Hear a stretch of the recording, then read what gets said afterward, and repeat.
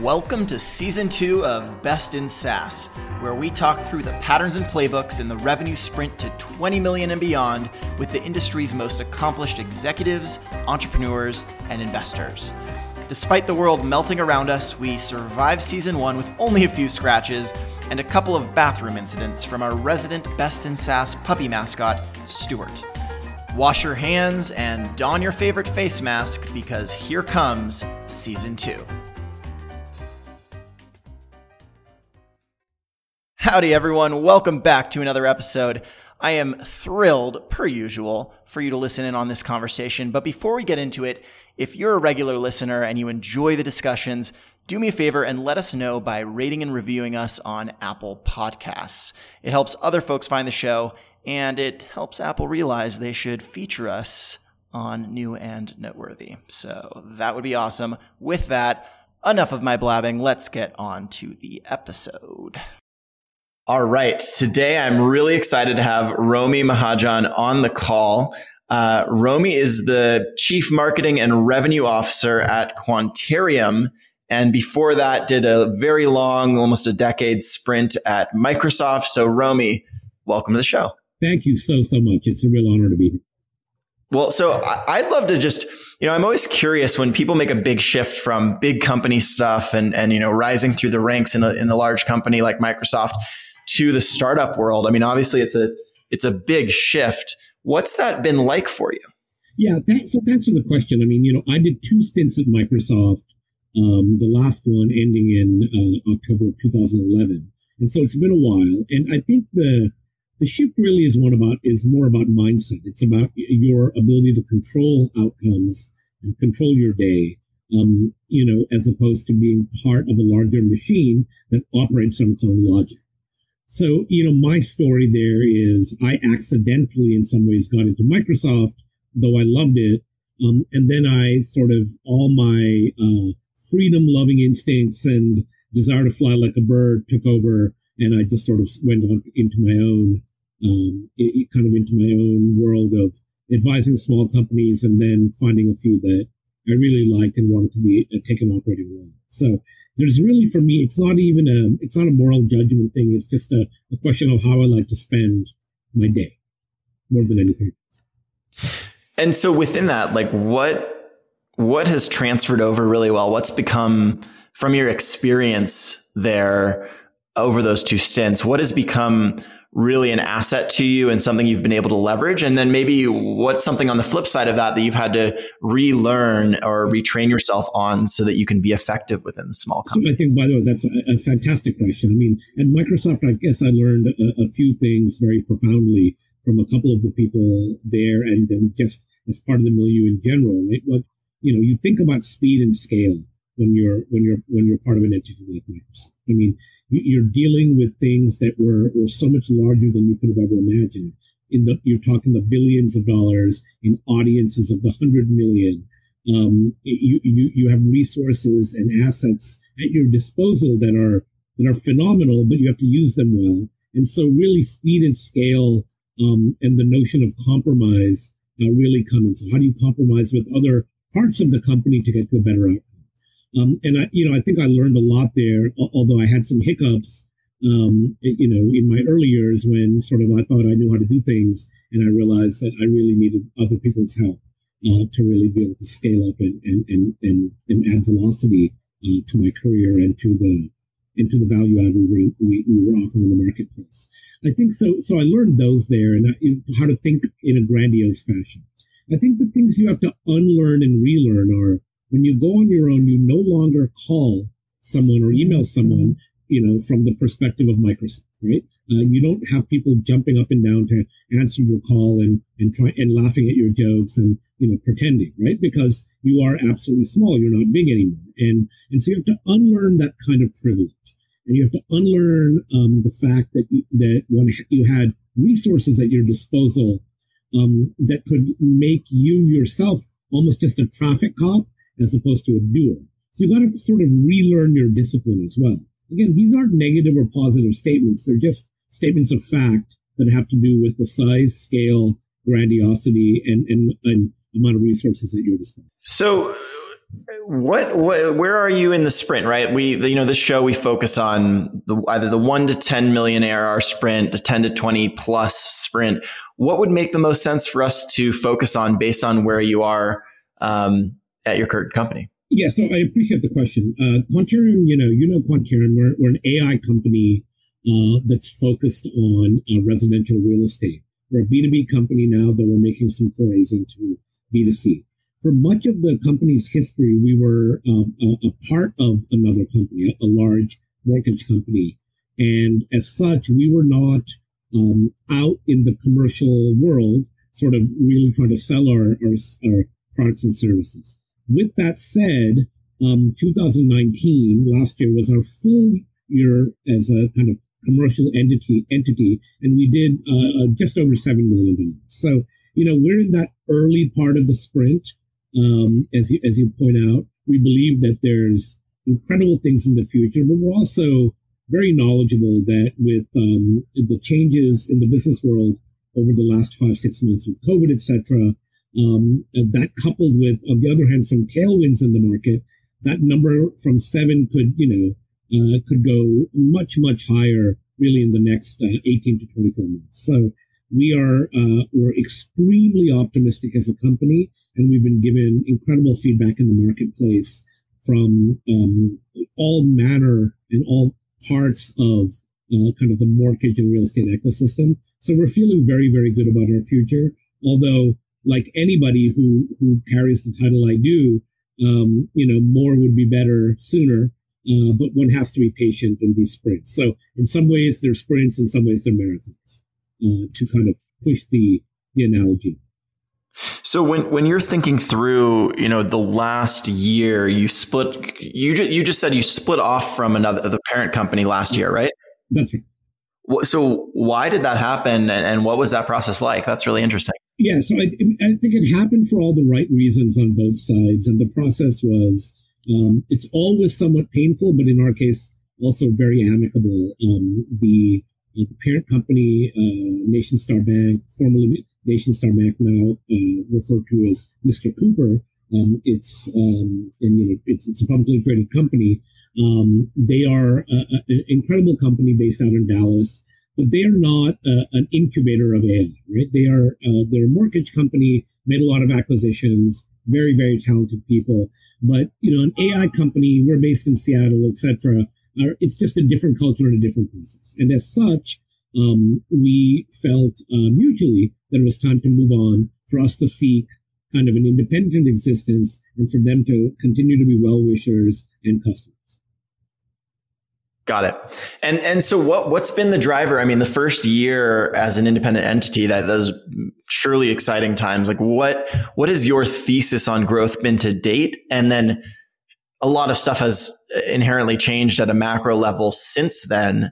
So what gets you excited about the next, call it 6 to 12 months on the growth side? What are you thinking about there? So our thesis in the first kind of year was that direct selling would be our core lever of growth.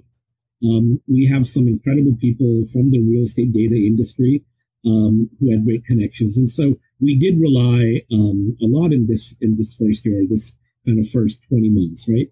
On connections we had, conversations that had taken place over the last 5 years, what would generally be called kind of Rolodex selling.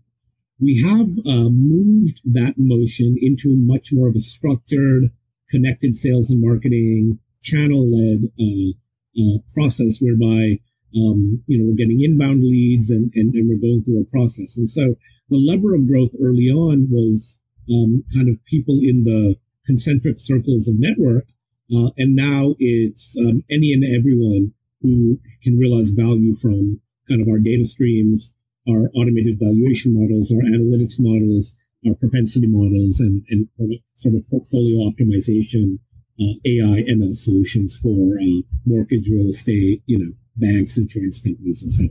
So the thesis naturally changes as you grow and as the motion that you set up in the company changes. And we're sort of in that amazing tweener period where we're still direct selling, but we're also leveraging and expanding through channel, as well as connected sales and marketing. So exciting time, certainly for me as the CMO, and for the sales team from a revenue standpoint.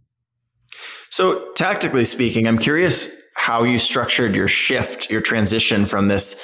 It's not fully abandoning direct selling by any means, but as you made that transition into, channel, how did you choose to structure that transition?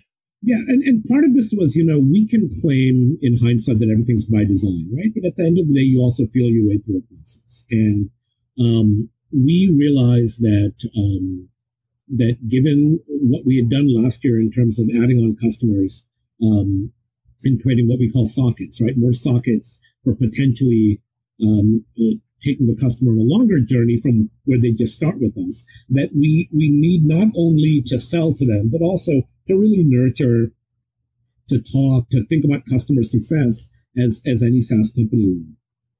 And so we have an amazing person who sort of looks after what could cynically be called upsell, but in reality is basically helping your customer along a journey to help them avail of different products and solutions that they need as they themselves mature.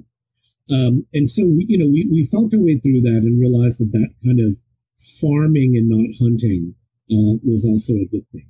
But frankly, with the COVID world kind of hitting us in depending on where you're in the world, from November to March and then ongoing, there's been a lot of interest in kind of automation, AI-based solutions in mortgage, kind of a no-touch economy, contactless, and better collaboration between sort of the government, what we call the GSEs, and the mortgage companies and consumers. And so that has called for kind of a channel model where there are companies out there that have relationships with all of these and provide data. And as I've always said, if you want to meet an audience, you should go to the bar where they hang out. Don't try to build your own bar all the time, right? So sometimes you sort of work with established channels and sort of educate them on what you're doing, and that's kind of a proven method. So, from a Microsoft background, again, direct selling and channel selling are both fundamental parts of the company's business model. So now forward thinking, what sort of things in, we'll call it revenue gen, since I know you straddle both sides of that coin. What has you most excited about the future there? Are there any kind of new strategies or tactics that you haven't yet tried, but that you're seeing out in the market and you're excited by? One thing that has worked for us that we haven't formalized is what I would loosely call customer advocacy, right? Which is that as our customers onboard us, they have massive ecosystems, and they are increasingly saying, "Look, hey, Mr. X, Mrs. Y, you've got to think about Quantirum. We use them; they're amazing. You're not going to get this type of either kind of breadth or coverage, but also this type of service level agreement from any other company in the space." Mm-hmm. And so, customer advocacy, sort of them being our biggest advocates and biggest vectors of revenue, is just an incredibly new area for us, and in terms of formalization, and is one that has really become very fertile in terms of our ability to grow. So I think that's kind of the next 3 to 6 months, a huge concentration on that, and then there's this beautiful bluebird of inbound, right? Which is people are finding us and hitting us up, right? And we feel very fortunate to be positioned in such a way that a company like ours that's really spent very little money on marketing, just given our size, has been able to be, so successful in terms of the inbound guerrilla stuff. So now this is like totally a question I wouldn't normally ask, but I'm curious. So my last company was founded in Portland, Oregon, and I know you're in Bellevue. I'm curious how you feel the Pacific Northwest startup community has changed, if it's changed at all. Back in the day, there was always this kind of big, not a debate, but it was just like, oh, you're not in Silicon Valley, and kind of establishing Pacific Northwest startups as, a viable path for companies to grow and see the same level of scale as the Valley. And then now we have this interesting thing happening where there's this in some sense, a mass exodus occurring out of Silicon Valley to places like Seattle and Austin and Denver and these other kind of what used to be, well, just not the Valley, right? I'm curious if you're seeing or feeling any of that out there and what that is like now that remote is becoming so much more. Yeah, I think that's a great question. And I will say that, I have a lot of strong opinions on this, so please excuse me if I sound constrided. But I've always thought that the Valley, Silicon Valley, I went to school at Berkeley, right, which is part of that area, and my wife there, etc. I lived there for a while. I'm very fond of the San Francisco Bay Area, but I do think Silicon Valley created a kind of a force field of thought on people and created this kind of view in the world that everything is tech and tech only, and that if you haven't done a startup, you're a loser, and so on and so forth. And I think that's not super healthy for an overall economy. I think in Seattle, you look at Seattle, you got Microsoft, Amazon, you name it, right?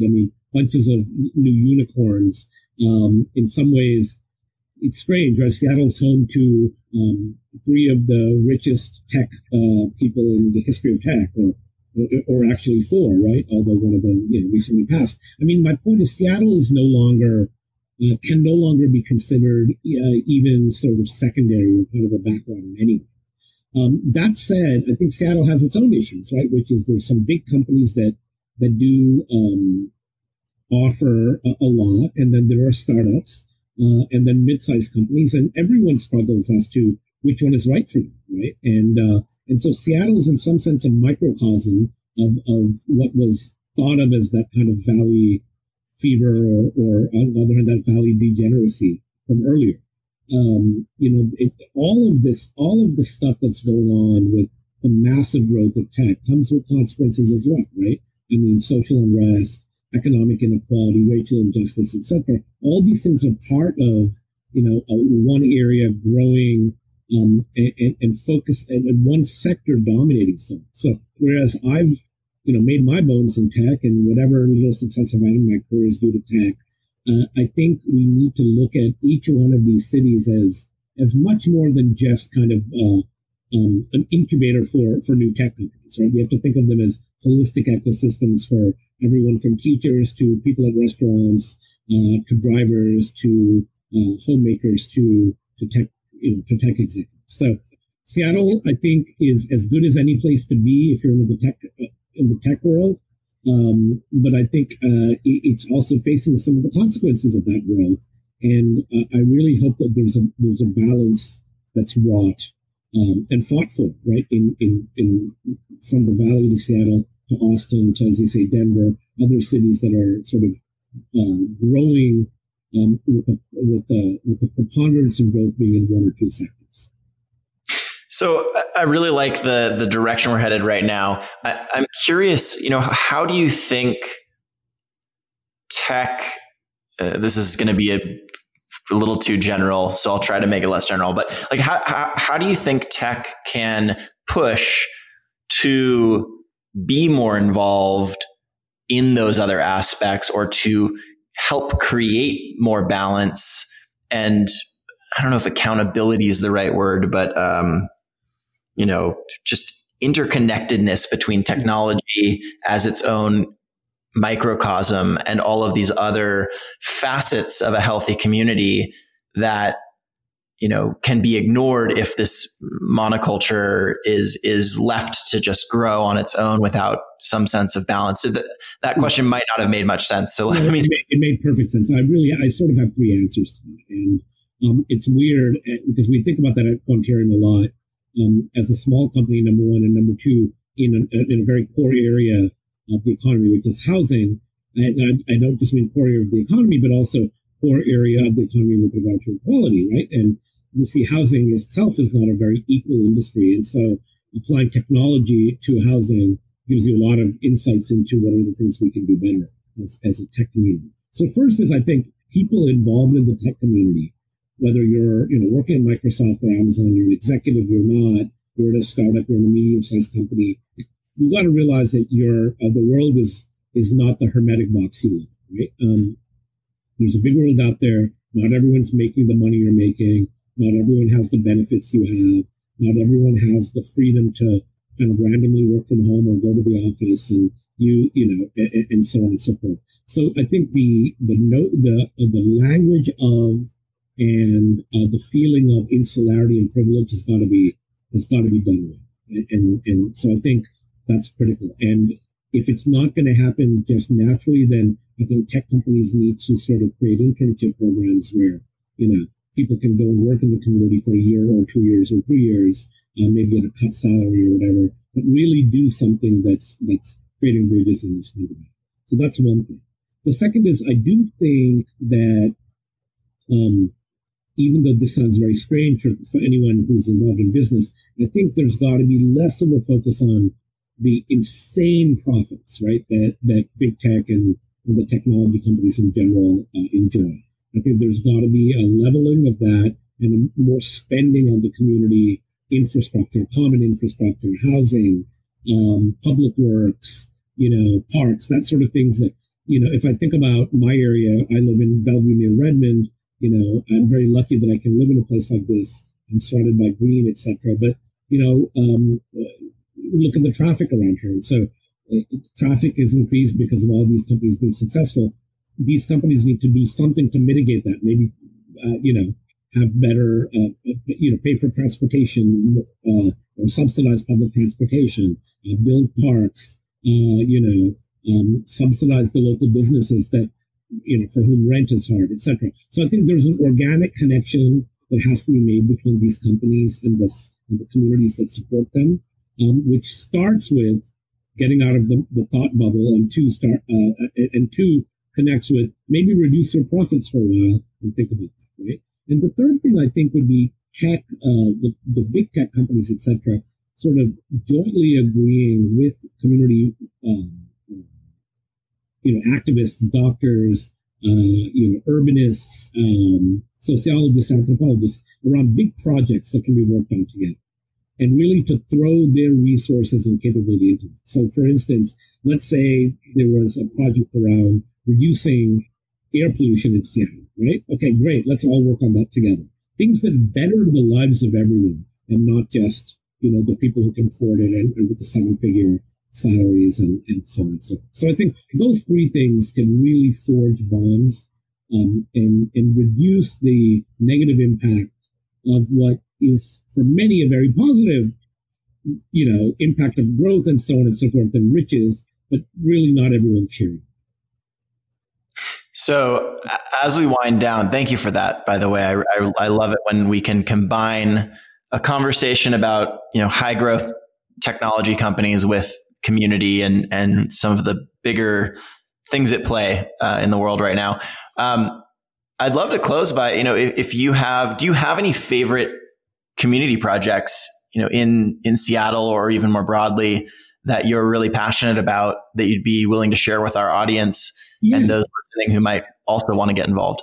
Yeah, I mean, I don't know how affordable these are to others. I mean, obviously these answers are very specific to a person, but very, very. I do think that we're faced with an existential crisis around the climate, and technology can play a big part in, number one, stopping the further pain and then actually adding to the solution. So we've got to be very smart about understanding the technology with all our data centers and Bitcoin and this, that, that we're adding to the problem, and not just using technology to solve it. So that I do think. Second, we absolutely need to use technology to increase community engagement. People need to get out there and vote this year. They need to be much, much more involved in the communities they live in, and that will have, I think, cascading and wonderful effects in both, income inequality being leveled off, racial justice, gender justice, all that stuff that really requires engagement and requires an ability for meaningful change to come about as a result of democratic processes, right? So I think that's kind of the second thing. And the third thing I would say is, and this one seems a little counterintuitive, but, we have to support not just the STEM professions, right? But we have to support, even as a tech industry, art and anthropology and political science and law and environmental, studies and so on. It's not all about creating the next wave of amazing engineers, but really much more of a balanced and full society, and the tech can play a big role in it. So, there's a lot of great rhetoric out there that we're now seeing, and I really, really do hope that it's backed up with really concrete plans. But I think we all know that sometimes rhetoric overtakes. When I'm a marketer, sometimes I myself use my rhetoric to say things that can appear disingenuous, right? But I think we need to get to the point where we're much more ingenuous, much less disingenuous, and really come together as an industry in which, even if we compete with each other, ultimately the goals are the same. Absolutely. So, Romy, as we wind down, you've had an amazing career thus far. I'm curious if there are any mentors or even friends and colleagues who have inspired you along the way and helped you get to where you are today. There are, and I'm gonna sort of do a bit of a party foul here and keep them nameless. They know who they are. Career-wise, there are 5 or 6 people that I can point to that gave me options, gave me choices. Bet on me when I really wasn't ready to do what I was taking on. And I will say, though, that most of my mentors and people from whom I seek advice are not in the industry. They are people who keep me reading stuff outside of the industry, keep me active in those things, and increasingly also my 16-year-old daughter, Kimaya, who is social activist and keeps me honest every day. In fact, sometimes very uncomfortably. So with that, I won't name names, but they know who they are. Well, Romy, thank you so much for having this conversation with me. I really enjoyed it. And I think there's a lot in here for our listeners as well. So nothing disingenuous about saying the pleasure was truly.